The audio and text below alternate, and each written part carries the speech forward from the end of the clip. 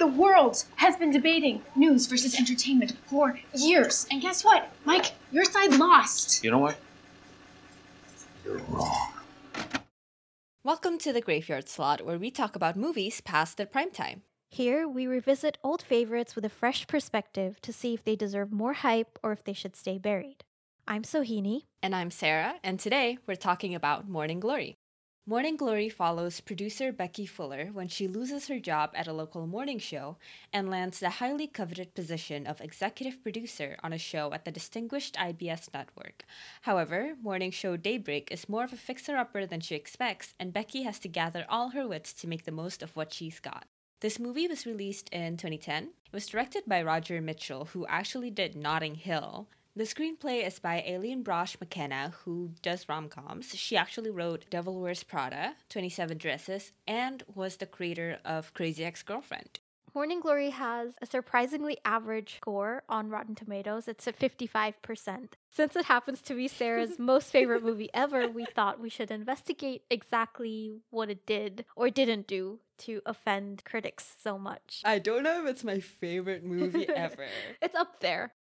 So what score do you think it deserves on Rotten Tomatoes? I think it's at least 60. 55 is so low, I feel like. And this movie is so inoffensive, which is maybe the problem. That seems to be the consensus. Yeah, one of the reviews I found is from theindependentcritic.com. And the review said, what it does well. And I think that summarizes this movie quite well because there are things to appreciate about it. There are things that it pulls off really well. But there are also other things it possibly could have done better, which is like a very vague sentiment. But I think it encapsulates this movie quite well. Yeah, I also found similar reviews, like this one from Time that reads, Morning Glory is a cut above most other recent light fare, but not a prime cut.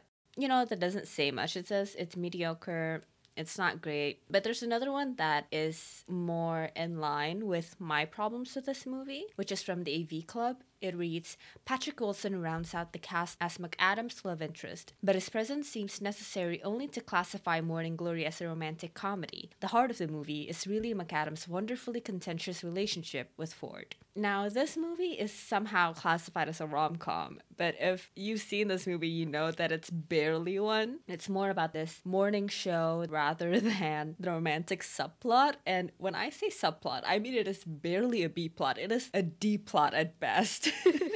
I'm quite certain that they wanted to make this movie about this producer who's working on a failing morning show and couldn't get it made unless it was a rom-com. Like, they finally pitched it as a rom-com starring Rachel McAdams, and you know that shit's gonna be a cash cow, and that's how they got it made. It's also partly like, oh, this movie is clearly mostly for women, which isn't even true, but even if it was, you don't think women would like a story about Rachel McAdams trying to save a failing morning show? She's gotta have this weird romance deep plot. That's a really great point, actually. Clearly, I enjoy this movie a lot. I just think it's really entertaining. I especially love getting to know this world of broadcasting. And I watched this movie a long time ago, I think around the time it came out. And since then, I've made most everyone watch it with me. That was the whole purpose of this podcast, wasn't it? You just wanted me to watch this movie. Hey, I watched Twilight for you.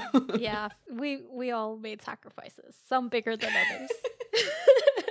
So, Sohini, you've never seen it. Yeah, I had never seen this movie before until you made me watch it for this episode. You'd never heard of it before either, right? No, I hadn't heard of it. I wasn't aware of it as something that I needed to watch. You know, there are movies that you hear a lot about and you think, you know, I'll get around to it one day. But this wasn't one of those. This movie, for some reason, I literally don't know anyone who knows this movie. Yeah, and it's so surprising because this cast is so well known that I was really surprised that it somehow flew under my radar. Not that I'm a huge movie buff or anything, but, you know, you would think that at least I would have heard of it because it's such a star-studded cast. No one's heard of this fucking movie, and I don't understand. You're changing that one person at a time.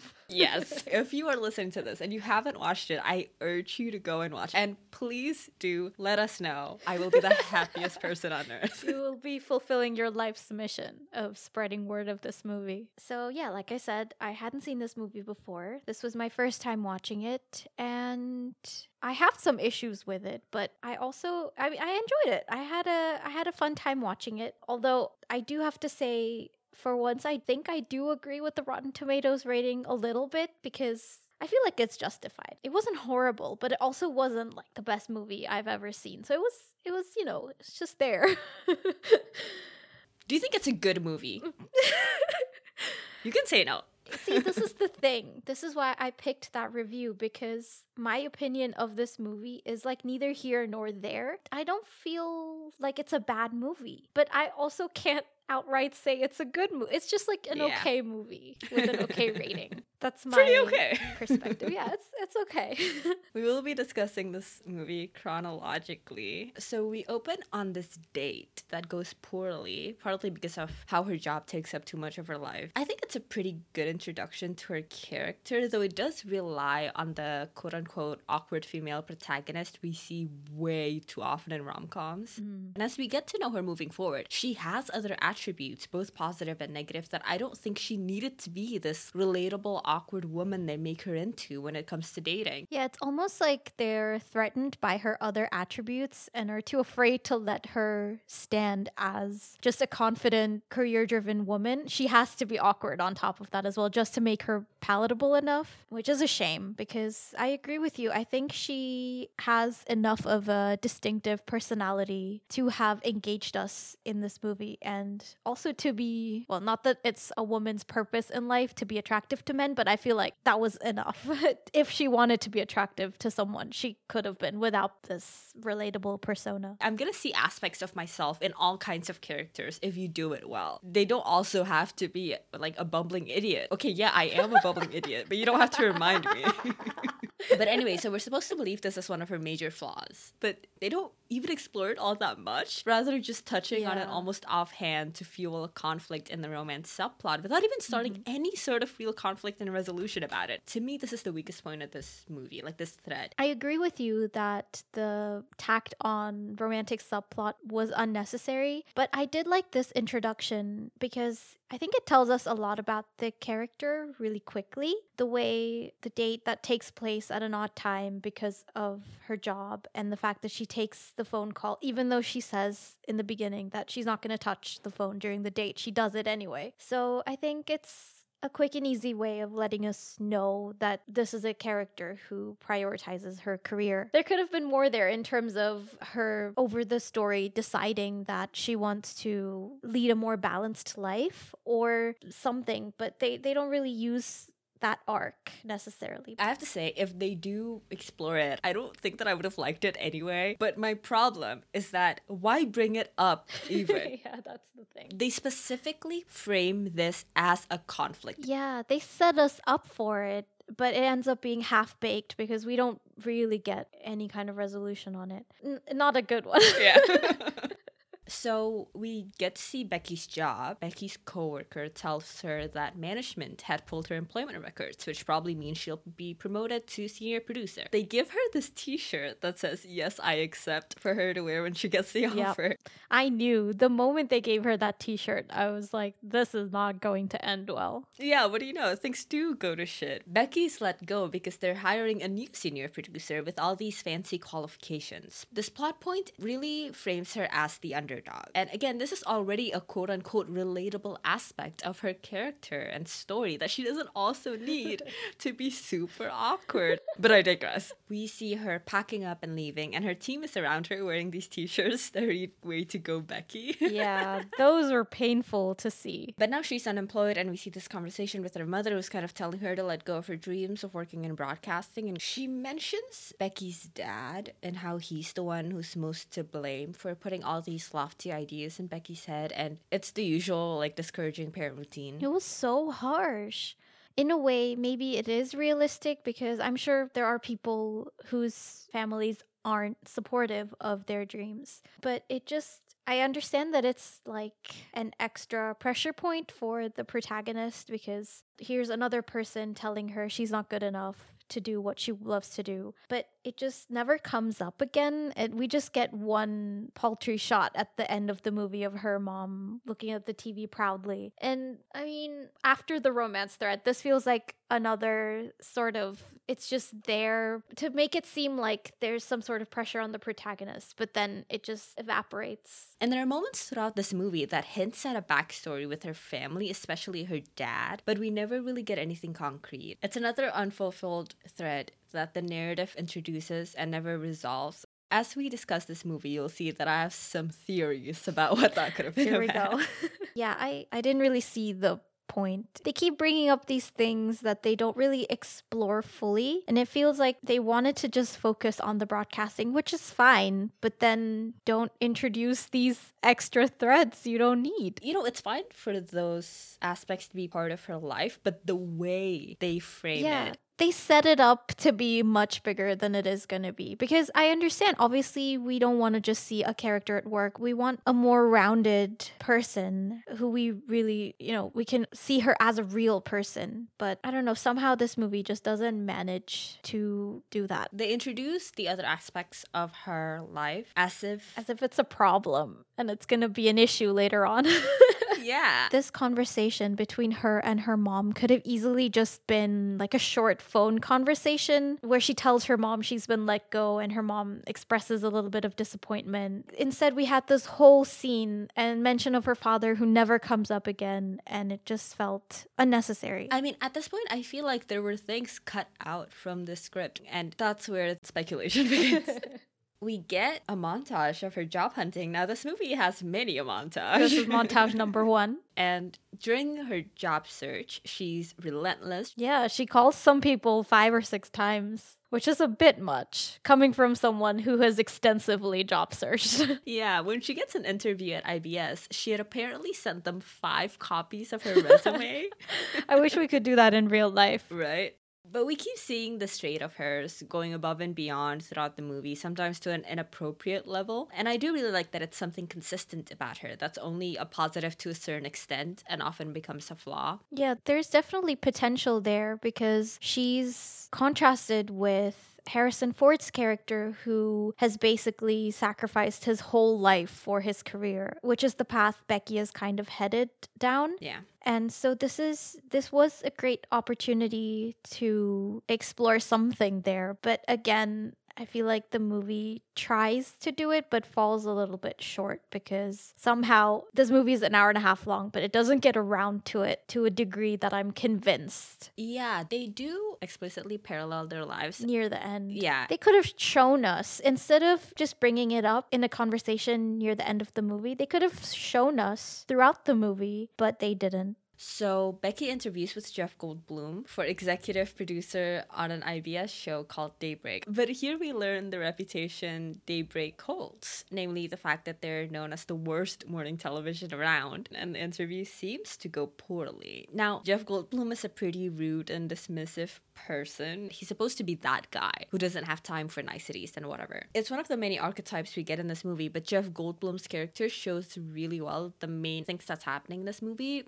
which is that they've got an incredible cast. And watching Jeff Goldblum as this guy is entertaining. Seeing him and Rachel McAdams in these roles play off of each other works. And that's pretty much the case for the rest of the movie. We get a lot of archetypes that are portrayed by excellent actors playing off of each other, that they imbue a life to them that's entertaining to watch on screen. And Jeff Goldblum's scenes, I think, is a prime example. You're immersed in this world and you buy these characters. You feel like you're in that industry, and that's what I like most about this movie. Yeah, that might be it. That might be the appeal this movie has for you. The thing I liked about this scene is we know Becky is not new to this industry. She's been working in it for years, yet she's still so idealistic about it that I really liked that about her character, that she knows that it's not all sunshine and roses, but she's still excited about it. She's still got a determination to do something big in this industry. So I really liked that about her character. What I didn't like about this scene is that the interview seemed to go pretty badly. To me, it just seemed like Jeff Goldblum's character called her over so that he could insult her and then kick her out of his office. But then out of nowhere, he offers her the job. It just seemed a little abrupt and out of nowhere. Yeah, I can totally see that, but he's just supposed to be really rude. How am I supposed to know? This is the only interview of his I've seen. Well, I mean, you're supposed to know because he acts that way like the entire time. But the only person we see him interact with is Becky. So we don't know if he's rude in general or just rude to Becky. We see one interaction, which is presumably with his assistant. Oh, right. But yeah, I get your point. But she's on her way out of IBS, and she runs into Senior Dipshit and Mike Pomeroy in the elevator. Ah, yes. We establish who Mike Pomeroy is, namely this very distinguished news anchor Becky grew up watching on air and looks up to, and Senior Dipshit is a journalist who works at IBS and has worked with Mike before. We find out Mike's this grumpy, stuffy guy that Senior Dipshit and everyone else who knows him hates. To just clear things up, Senior Dipshit is the nickname Mike gives him. I can see why Senior Dipshit calls him the third worst person in the world. Yes, that is. Yeah. This short scene, I think, is a pretty good foundation for the dynamic we have moving forward. It's pretty short. It's just a scene in one elevator ride, but it's pretty effective. I like it a lot. Yeah, I think it sets us up well for the direction Becky and Mike's working relationship will go, because at some point down the road, we're going to have them working together. And I really like the contrast of Becky's enthusiasm and Mike just basically he's acting like there's a fly buzzing around him and he's just just ignoring her entire existence. But yeah, it's a good setup. You know, I feel like this scene could have been set up for the entire movie in the sense that it should be the dynamic of that triad. That's a really interesting relationship. Senior Dipshit is someone who has worked with Mike and has all this history with him, and we do get glimpses of that, and honestly it's the most interesting his subplot ever gets. But yeah, now I'm imagining like a version of this movie where it's about the three of them, because they're in very different points in their career and in their lives, and could have been really interesting. A part of me wonders if the movie should have started with this scene, with Becky getting this job that other people think she's underqualified for, because then we really focus on the meat of this story, which is Becky navigating this career. And I feel like the stuff that came before, it's a little bit beside the point and kind of setting us up for this main point, but it just wastes a bunch of time telling us things we don't really need to know, because these things never come up again, so they don't really serve the character. From a storytelling point of view, I do completely agree. I think the subplot about the relationship thing is tacked on. Like, I do think that is the case to make it into a rom-com. So I 100% agree that those scenes are super wasteful and they could have explored the parallel between Mike and Becky instead. Yeah, and I think this is why a part of me at the end of the movie was still unconvinced about the characters' relationships. I just felt like it was really quick, and I just feel like there wasn't enough build up between them for me to believe that they're really close to each other and that they care about each other. And I feel like if the movie hadn't just wasted this time setting us up for things that don't come to fruition, then it could have just focused on what does matter. And you know, we get that scene in the beginning with Becky being really awkward and chattering and whatever. We get a similar thing in the elevator with Mike, because she's really excited and she's talking really fast and out of control, and I think it shows us the same things about her character that date scene did, except this is more relevant to the main plot and to the character. I completely agree. Despite what seemed like an unsuccessful interview, Becky gets the job as EP for Daybreak, and so she moves to New York. Montage number 2. This is only the first act of the movie, and we already have multiple montages. This movie is 90% montage. It makes for some fun songs, at least. You get some fun music. Yeah, the music is really something. So we just keep hearing about how shitty Daybreak is, and we see that during Becky's first day too, what with them not having doorknobs that work. It's kind of the physical manifestation of all that. Yes, I love the thing they show with the doorknobs that keep falling off the door. I think that's a great way of showing where the company is at financially without hitting us over the head with it. I did wonder if Daybreak is based on anything. Is it a thinly veiled reference to a notorious morning show? And I can't find anything that says that it is. However, I found this show called Morning Program that ran on CBS from January to November of 87. The morning program was produced by Non-News Unit, was an infotainment show panned by critics, and was co-hosted by Roland Smith, an ex-news anchor, and Mariette Hartley, who was quite the opposite. They even had this weird, awkward, and somewhat averse relationship on screen, partly fueled by their backgrounds. Sounds familiar. Right? The more I read about this show, the more it felt like Daybreak is supposed to be a reference to it. But I can't find a single thing online that says it might be. I'm still convinced though. I suppose they wouldn't explicitly say it if it was the inspiration, because obviously they don't. The movie's already saying it. I just don't understand why no one online is talking about it. Probably because no one has seen this movie. That's the thing. I'm like, more people need to see it so that someone that works in broadcasting can like tweet something that I can be like, I was right. You need to be making some phone calls, sending people 5 copies of, not your resume, but like a letter. 5 copies of the DVD of this movie. Yeah.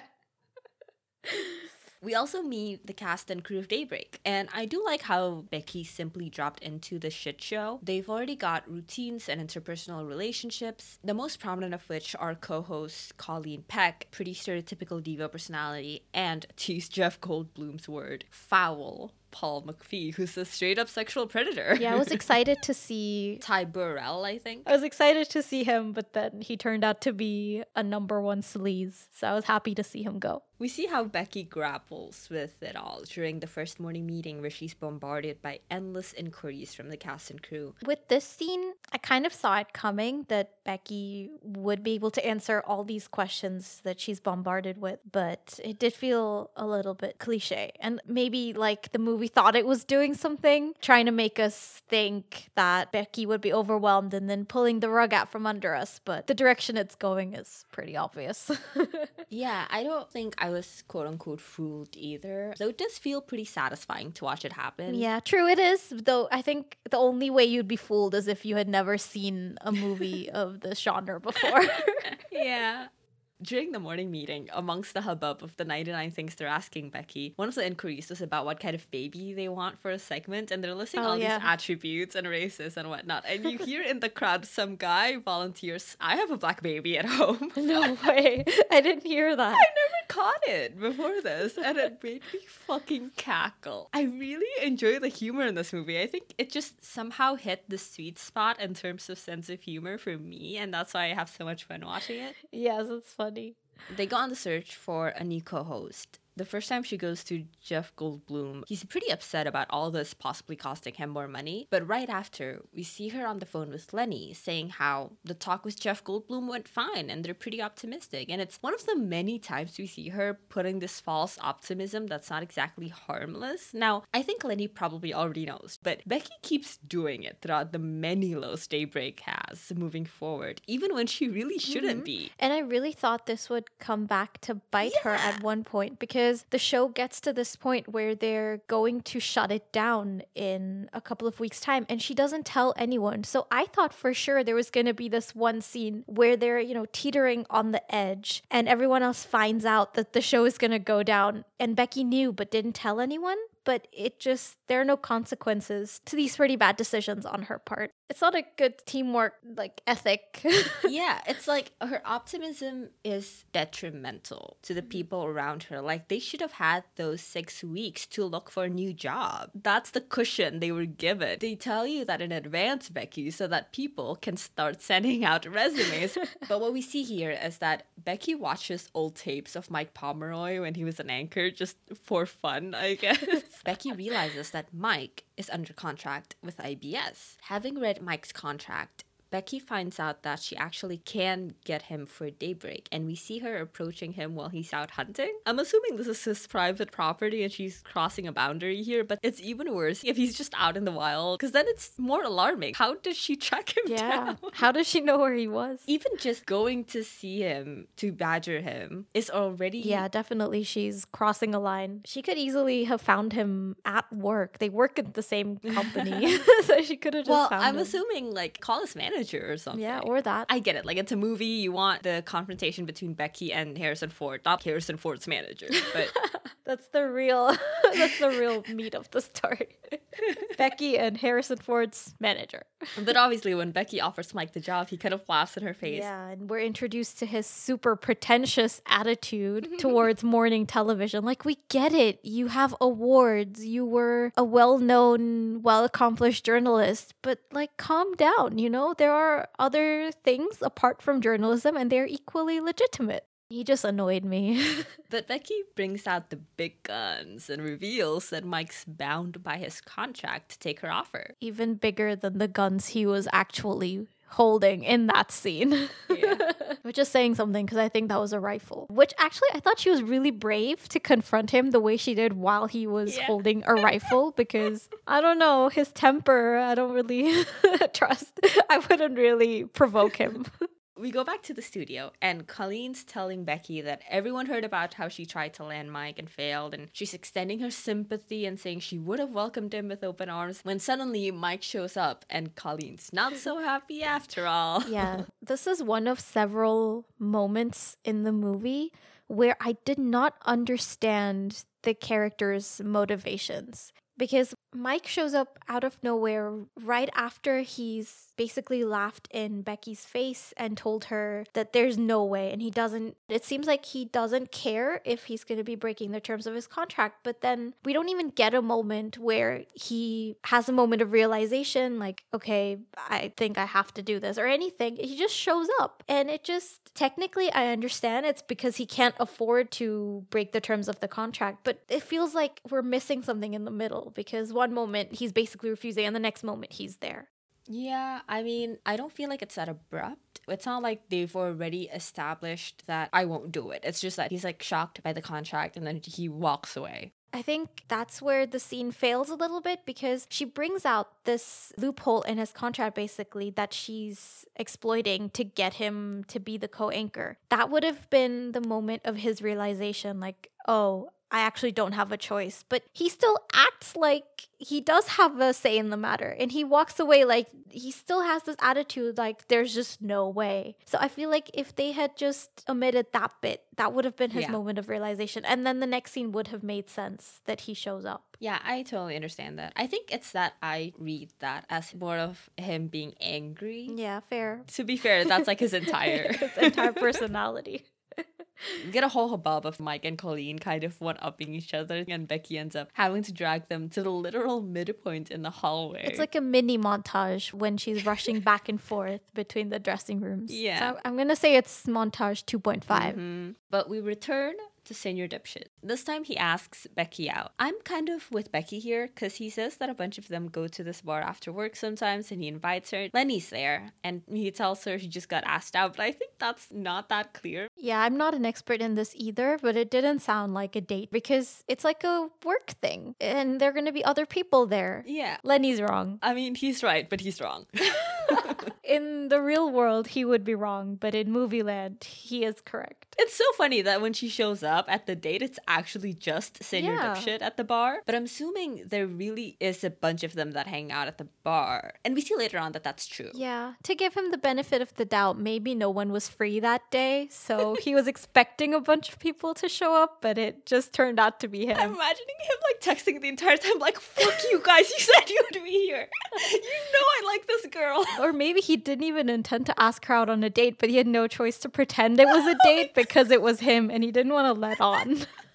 This is also where he tells Becky that Mike gave him the nickname Senior Dipshit, I think. So I don't think the romance subplot is particularly interesting. I think that's clear. The most their relationship gets interesting is when they touch on their mutual experience with Mike, which I think is pretty telling of where the heart of this movie is. Yeah, that's a great point. We're supposed to be into him because he is quote unquote cool. And I'm like, that's not enough. Yeah, it's the male gaze again, I feel like, because it's as if just watching Becky flourishing in her career just isn't enough. We have to have attention from the guy as well. So the next time we see them together is when Becky finds him to apologize and start over. It's not my favorite scene. We get the worst line from Senior Dipshit where he tells Becky, you're different. Yikes. Oh god, yeah, that made me cringe. Everything about the subplot feels like they wrote it last minute in the span of one lunch break.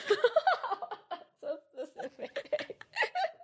They were like, oh shit, we marketed this as a rom-com, but there's no rom in it. Quick, add a You're Not Like Other Girls, add a pseudo date. Yeah. Now, I was gonna say, I don't like this scene either. I don't understand what makes Becky suddenly seek him out to apologize. I don't like that she's just laying out her personality in front of him. I liked in a way that the conversation was direct, like they weren't beating around the bush and trying to be all coy, which was refreshing. Yeah. But Becky just straight up tells him, you know, I'm a little dense when it comes to flirting and stuff like that. And I feel like, again, it was a little unnecessary. Like, we as the viewer have already seen that. And I understand she's explaining it to this guy, but it's like, why? What is the point? This doesn't serve the story at all. It's just, we're taking a detour. Yeah. And we love rom-coms. It's just that this movie wasn't supposed to be one, and that's not where the interest lies. The actors did a fine job with what they were given, and I love the scene where she's miming rowing and he's trying to guess. That was funny. It was because they played it in a way where, like, Senor Dipshit, his expression is straight up, oh my god, there's something very wrong with this woman, and I love it. I like that he thinks she's batshit. I guess that's what he meant by you're different. He just didn't want to say the word batshit crazy. I think something they could have easily bonded over is their job. Yeah, there was that point where, because he's worked with Mike, he knows about his little habits. And so there's this point where he clues her in about, you know, Mike going on a drinking binge basically the day before his first day at the show. And I think it would have been nice to see them hunt down Mike together and then him giving her these little bits and pieces of insight that he has working at this company for so long, and then her showing him a new perspective because he's obviously so beaten down and he hasn't enjoyed his experience working with Mike. So she could have shown him the new side of Mike and changed his perspective a little. So they could have balanced each other out well in their interactions with Mike, I think, and learn more about each other that way as well, instead of what did happen, which is basically not even standard rom-com, just like almost nothing. They get maybe 3 scenes together. That is a great point.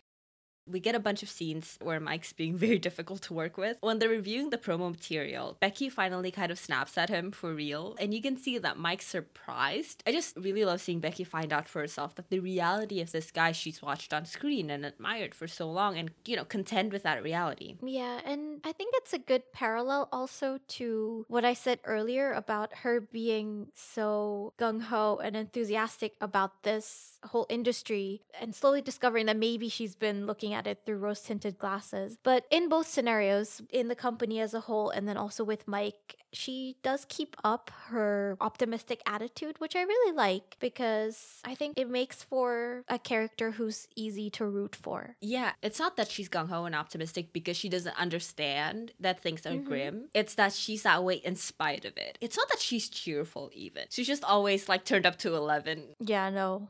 The night before Mike's first day on air, Mike does this thing where he goes on a drinking binge. So she goes out to find Mike and we get yet another montage. So that's montage 3.5. We have this yelling match between the two of them. And I do get where Mike's coming from here, having to do something that's not well respected in the industry. We see more of this later, but we get hints here when they're back at Mike's house and Becky sees that he's got this wealth of experience. I particularly like when we follow, I guess, older characters because we get so much history to work with. Yeah, I agree. And I think there's a lot of potential here with a character like him. It's a really interesting situation where he's been backed into a corner where he can't do what he wants to do, but then he also can't disregard what Becky is asking him to do. I just wish the movie had explored this a little bit more deeply because this was the point of the story, I think, of him navigating this path that he doesn't want to go down together with Becky. But by the end of the story, it's almost like we're back to square one, right? Yeah, and it's gonna sound like it's a fable or something, but there's no moral. Like, the characters don't learn anything. I feel like they barely develop a little. The movie's trying to convince us that they did, but I still feel like they're the same. In the beginning, he's in this place that he doesn't want to be in. And by the end, he's still there and he's still got that attitude. Yeah. There's just a potential, but to me, it seems unfulfilled. So when they're at the house, Mike makes these comments about Becky's own habits of over-dedicating herself to her job. He makes observations not only about her lackluster dating life, but also about some possible significant relationship with her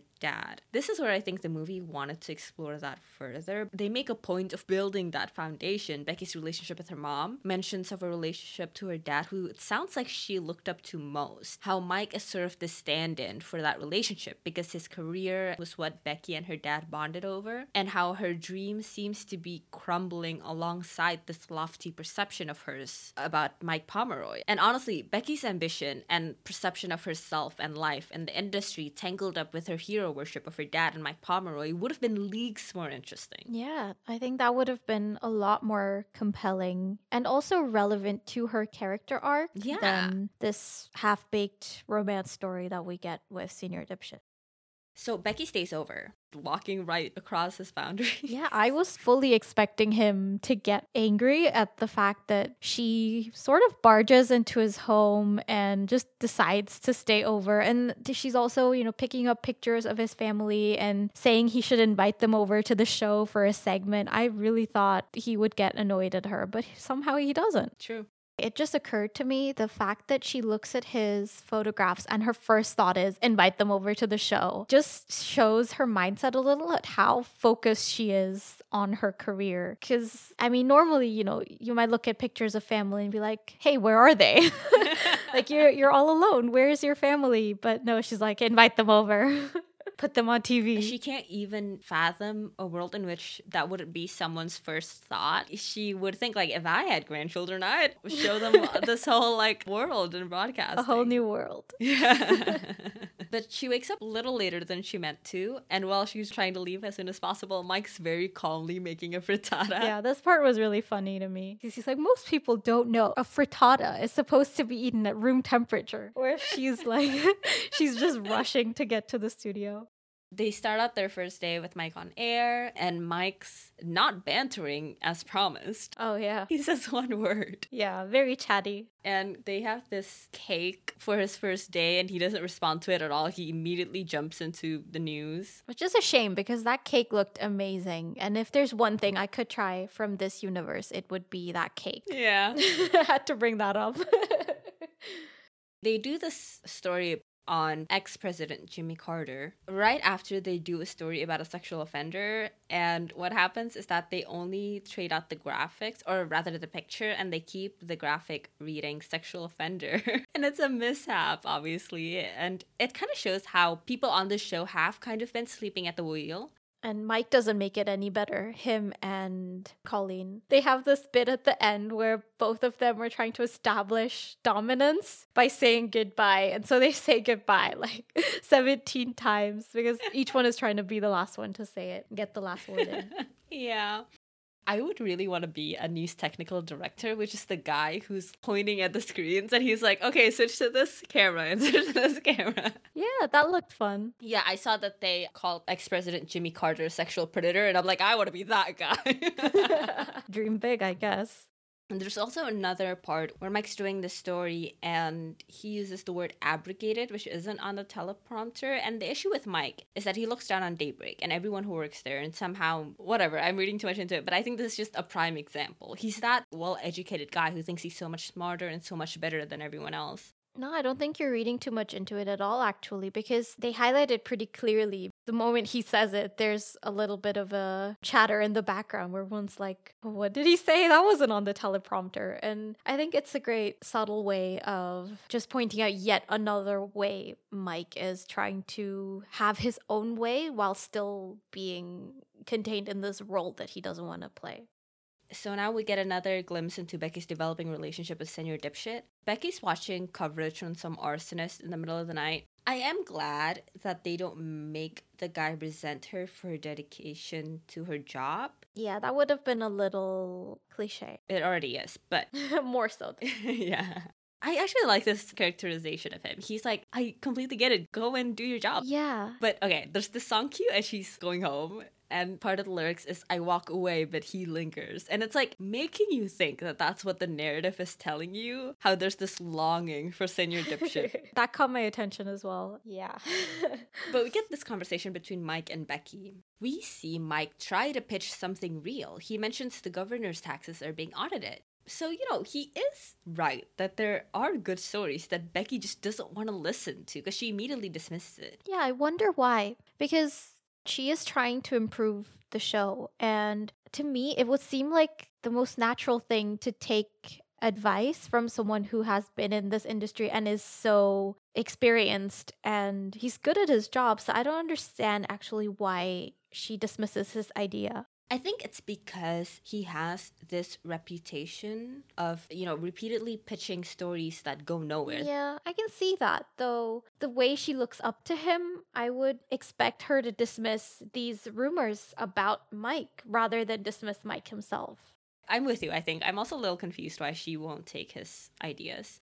So Jeff Goldblum finally breaks the bad news that they're getting canceled. Like we talked about, this is another time we see her put on this bright facade. Yeah, and I think one thing this deprived us of later on is getting to watch everyone collaborate to save the show. Because they were working together, yes, but only Becky knew the real stakes at hand. And she was the only one really striving to save the show. And I think it would have been nice to see everyone kind of get in line and finally step up to make the show good enough so that it can stay on air. Because, like you said in the beginning, because of that mishap, we see that people aren't really taking their job too seriously and kind of letting things pass the cracks. And this would have been a nice turning point where she rallies everyone together and says, we need to get our stuff together. Instead, this is just a turning point for Becky to finally get past her hero worship of Mike Pomeroy.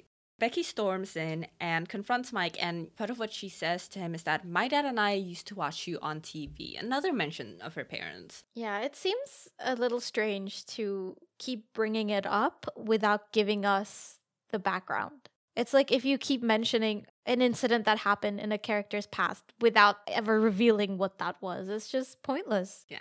But Becky gets this surge of optimism, I guess. I mean, she always has one, but...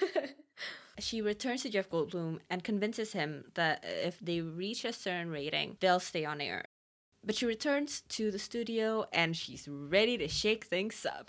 So they keep doing all these off-the-wall segments. Becky is so gleeful watching it all go down, and she's cueing all of them to do all these crazy things, like Ernie gets a tattoo on air. He skydives, and then he's also in a fighter jet or something. Yeah, and he passes out on air. Another montage, actually. So that's montage 4. Yeah, poor guy goes through a lot in this montage.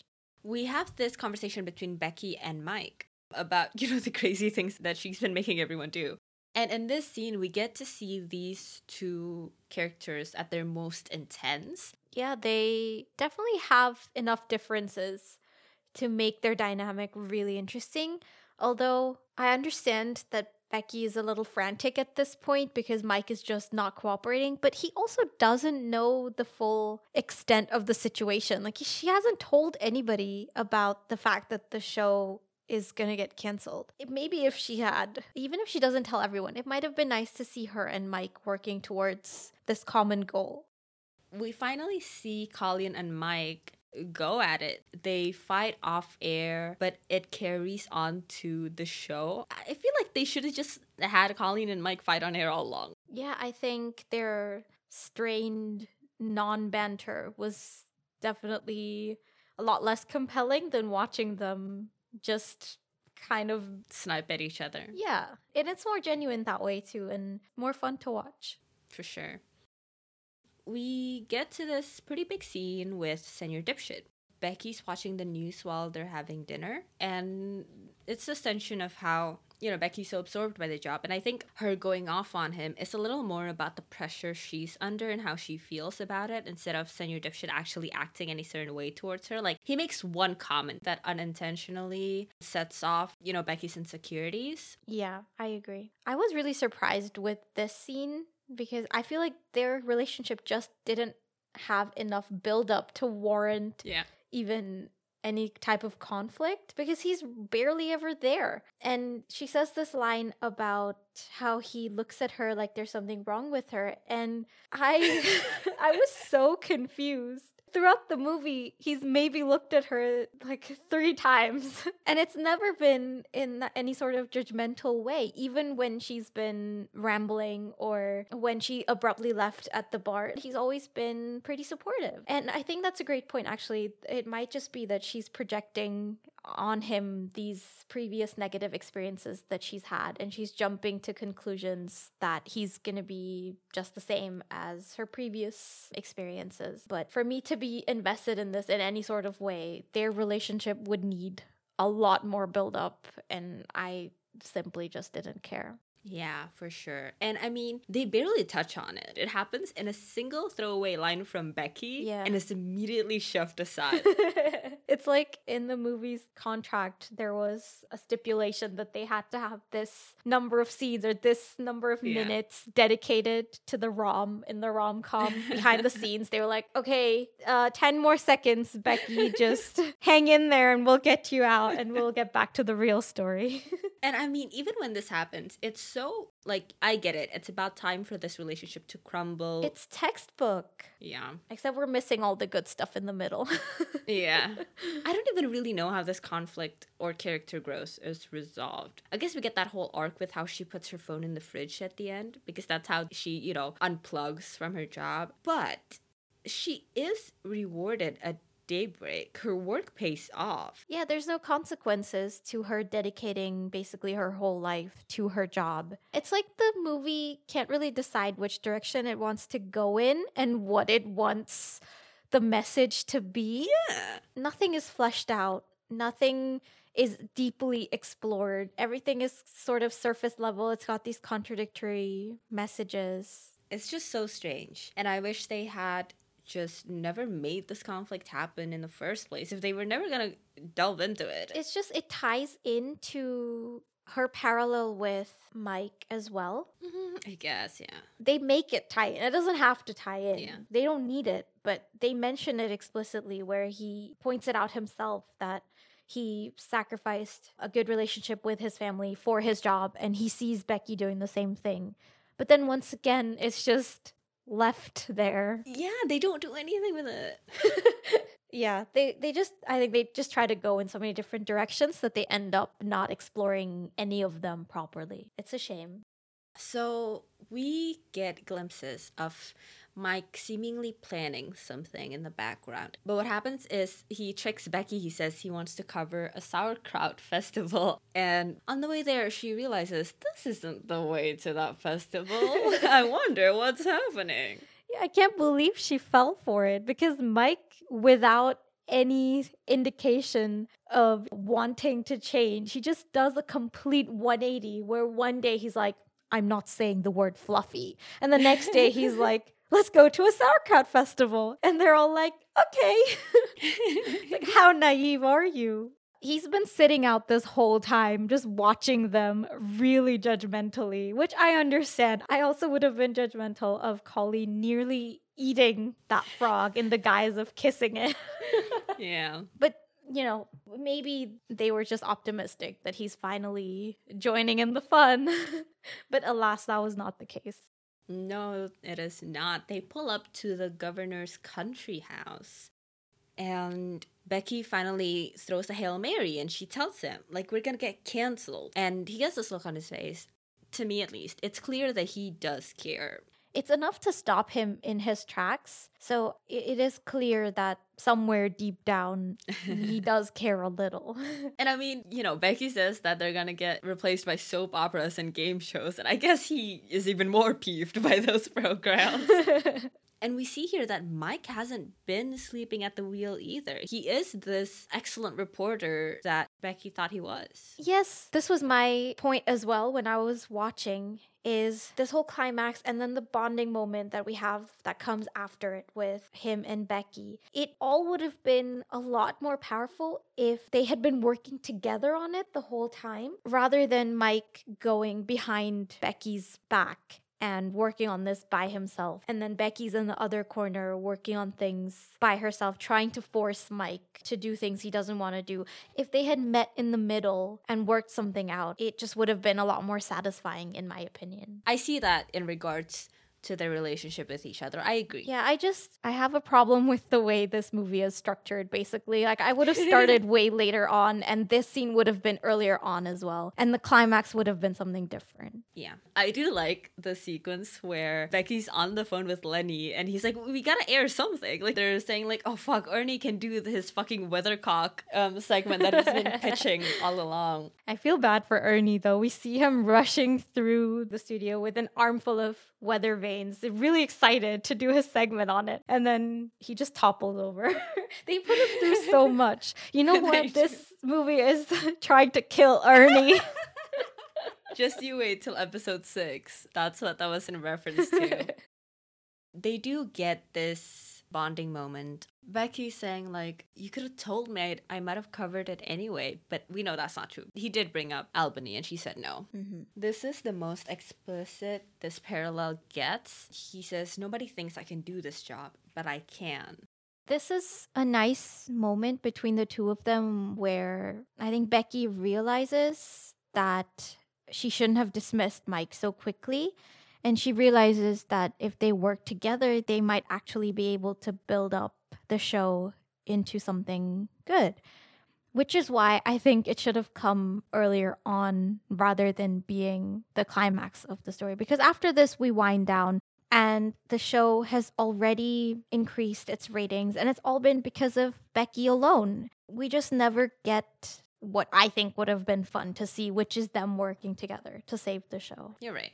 We also touch on how he feels embarrassed to see his grandkids after his apparent fall from grace, at least like within the industry. And it's a bit of a parallel to Becky and her mom as well. Yeah, and I think it humanizes Mike really well. This is the first time where I understood him a little bit better, and he was more than just grumpy dude.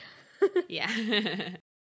He even like talks about how he fucked up with his kids because of how much he spent his life working. And that's what pushes her to patch things up with Senior Dipshit. Yeah, I think we covered this before when we talked about the fact that the movie just doesn't know what it's trying to tell us. Because they try to convince us that this is the parallel between Mike and Becky. The fact that she's walking down the same path as him, basically. But like you said, she's rewarded for everything she does, whereas Mike supposedly had this huge fallout with his family. So it's very contradictory.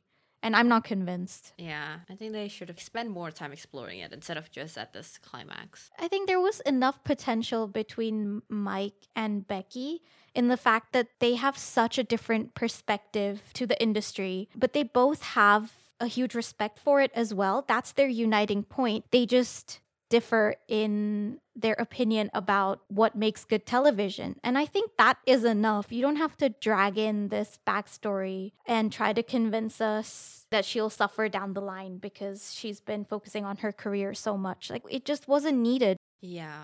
If they just actually left her private life alone, it wouldn't have bothered me that he brought that up. Definitely, it rounds out his character more to find out what happened. Yeah, but because they make an attempt. Yeah, the fact that they relate it to her and try to make it a parallel with her is what bugs me. I completely agree. He also says, like, I had nothing until you came along. When I started watching this movie, I thought he was retired at this point, but it's been 6 months. And, like, I get it. Like, he's had this reputation for a while now, but did he have nothing? Yeah, I agree with you. I just overall was not convinced by Becky and Mike's bond, I guess. We needed more of these little moments between them before I could be convinced that she really brought something into his life and vice versa. Yeah, I do buy their bond. I do like it. But in regards to this line, it took that one step too far for me. We're not that close. Yeah. I do agree with you. Watching them together on screen is really fun. It's just, I think it should have been balanced out a little bit with these quieter moments where they realize hey, she's not so bad. Oh, hey, he's trying. Again, I just feel like we missed a step in the middle where it should have been somewhere in between. Like, they're still bantering, but now it's on friendly terms. I just didn't get the friendliness enough. This is a big thing that Daybreak covered the governor's arrest. And so ratings go up, and Jeff Goldblum tells her that she actually did it. She bought them more time. But NBC's Today Show calls Becky in for an interview. And honestly, depending on the role, I think she should have taken it. I can see how she wants to keep the role of EP, though. Yeah, it's a risky move, but I actually think if she can pull it off with Daybreak and make it even bigger, then obviously it's worth it for her to stay. I guess in a way, it's in line with what we've seen about her in that she believes in her abilities. And I think also it's a vote of confidence for Mike as well. Yeah. But so she goes to find Senior Dipshit. I feel like the first person she'd want to tell the good news is not Senior Dipshit. Lenny! Even Lenny. I was going to say Mike. Oh, yeah, Mike too. But even Lenny, honestly, had more scenes with her. And like scenes where I thought they were really sweet. Yeah, I love them together. Because he's such a nice coworker and they work so well together. We see more of them than we do her and Senior Dipshit. Yeah, I mean, they don't even dedicate that much time to the breakdown and resolution of Becky and Senior Dipshit's relationship. Honestly, I didn't even remember they were in a fight. I thought like she just wanted to talk privately with him, and that's why she's like, oh, come out and I'll talk to you. And then afterwards I just realized that, oh, this is supposed to be like a dramatic thing because they're in a fight, and I completely forgot. But their resolution is also one line. The problem is one line and the resolution is one line. It's just so funny. Yeah, they expect us to fill in the blanks ourselves, and that's just... Because even they know it doesn't matter. We don't care. Yeah. But Becky is really happy about this change in attitude in Mike, and so she starts pitching all these ideas, but Mike is unfortunately still the way he used to be. He's not volunteering anything worthy, and they have a fight. And the fight between Becky and Mike lands much better, and I actually care about that. I half agree. I do think their fight lands a lot better than Becky and Senior Dipshit's so-called argument. There's a lot more tension in this, and I definitely felt more invested. But like I said before, I'm not 100% convinced of their loyalty to each other because Mike genuinely looks a little hurt when Becky says she's considering the job at NBC.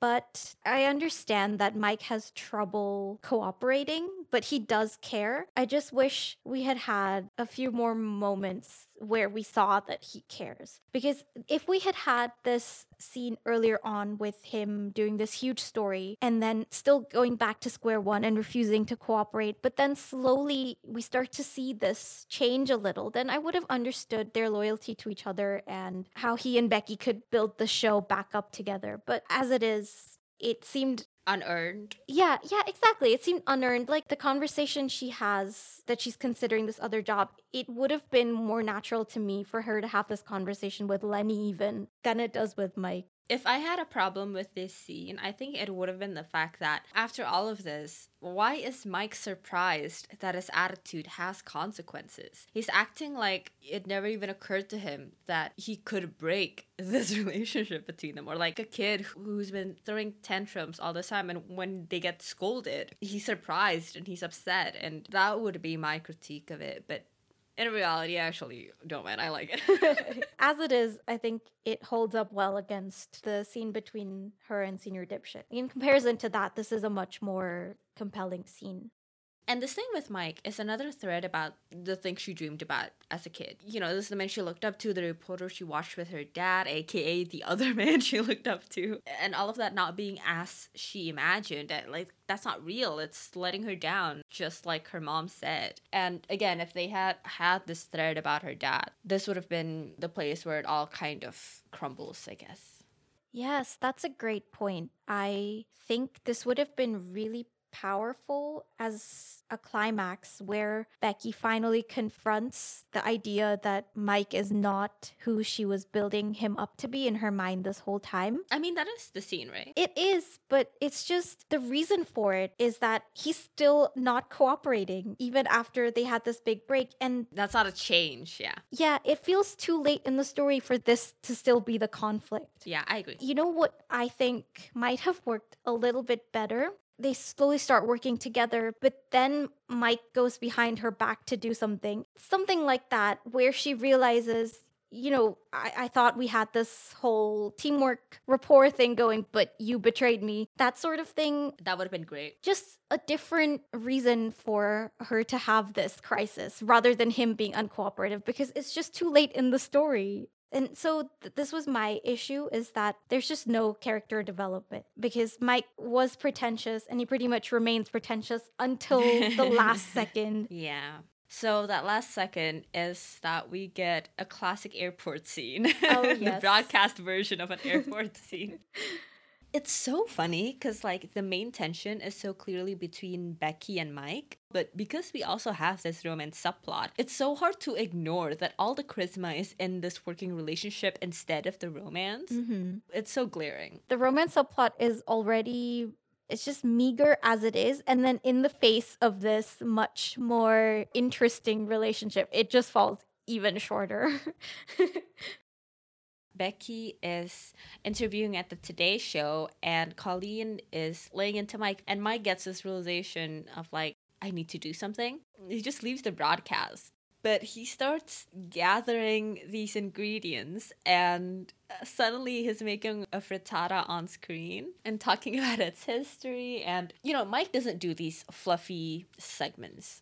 And Becky's at her interview and she sees on TV, and she calls it Mike Pomeroy having a mental breakdown on live TV. I feel like it wasn't Becky who rejected the job offer. I feel like they told her it's a no after that interview. Oh yeah, for sure. Because she not only interrupts the interview to watch the TV, but she also picks up a call in the middle. She's dressed totally inappropriately. And yeah, she leaves halfway through. So obviously, this is like Mike asking her to stay, Mike saying, okay, fine, I'll do these fluffy pieces if you stay, and I'll be more cooperative. And I do like that scene. I think it's really cute. Yes, I like it too. And I think it's really true to Mike's character that he's subtly telling her that he cares about her, because I wouldn't expect him to actually profess it out loud. But this is a very Mike way of telling her that he cares about her.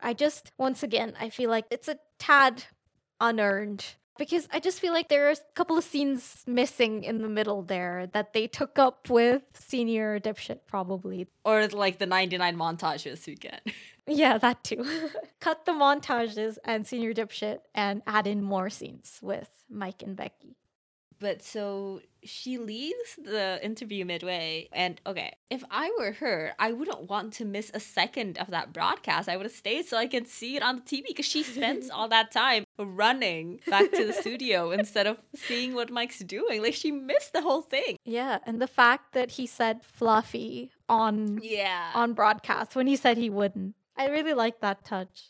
But yeah, we get this shot of Becky literally running to go back to Mike, a la classic airport scene.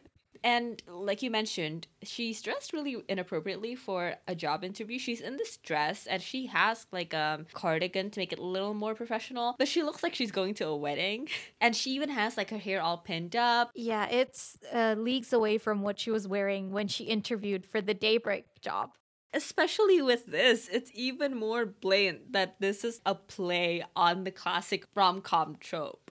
And obviously, she looks like this because they want her to be in a pretty dress for the climax. And if this is an actual rom-com, the climax would have been between her and Senor Dipshit, but it isn't. Which just proves your theory.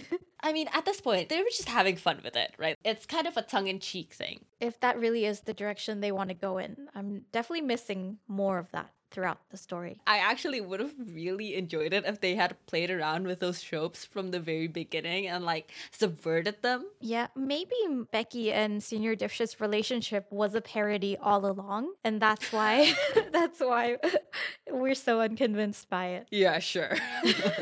But it's all wrapped up really nicely. Like she stays at Daybreak and Daybreak stays on air. And we get these glimpses of like Becky hires her friend from Good Morning, New Jersey. Another montage. Oh my god, yeah. This would be 5.5, maybe 6. Let's round it up to an even 6.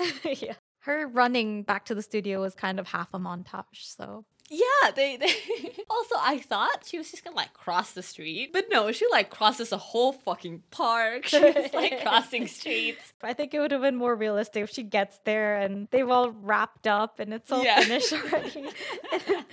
And they're like, where were you? Just running through New York. She looks like shit. We get the only resolution to the thread of Becky sacrificing any potential romantic relationships for her job by one shot of her putting her phone in the fridge. Yep. And it wraps up with Becky and Mike talking about future stories they can do together. And their bickering is more pleasant now. And that's how we end Morning Glory.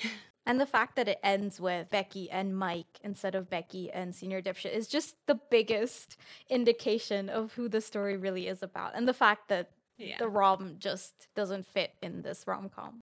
And now we've got some absurd conclusions. I think one was the fact that Senior Dipshit never wanted to get into this relationship in the first place. Oh, yeah. He just accidentally fell into it and then was too awkward to decline when Becky just assumed it was going to be a date because of Lenny. The actual awkward protagonist here was Senior Dipshit all along. He's the quirky, not like the other guys. And our second absurd conclusion is that they had a certain quota to meet on how much romance is in this movie for it to be a rom-com. And that's why Colleen and Mike get together at the end. They're just trying to shove more rom in. Like, you're missing 1 second of rom. Where is it? Yeah. And our third absurd conclusion is the beginning of Ernie's villain origin story.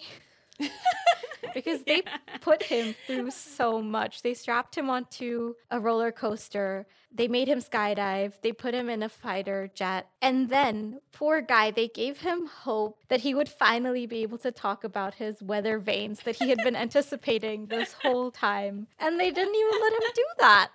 I feel like anyone would snap if they were in Ernie's place. For sure.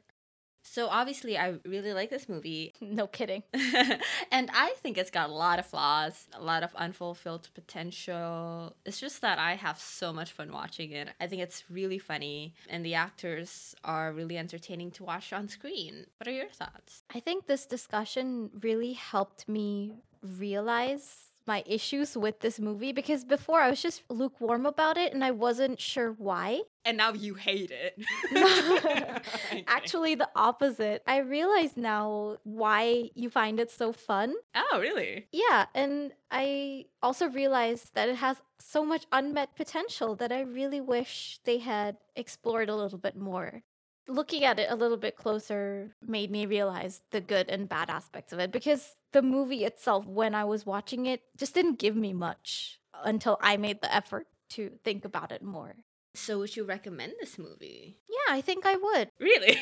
As long as you don't go into it expecting like a rom-com, if you're just in it for a fun time, then yeah, I would recommend this movie. Well, clearly I would as well. As you have been doing long before this podcast, and you probably will long after this podcast too. Yeah. It's a really fun movie. It's got great performances, and it's really funny. So that's all for this episode. Next time, we'll be discussing 13 going on 30. If you have any thoughts to share on the movie, send them in at graveyard_slot on Twitter and Instagram, or email us at thegraveyardslot@gmail.com so we can share on the podcast. If you enjoyed this episode, please rate and review. Thank you for listening, and we'll see you on the next episode of The Graveyard Slot.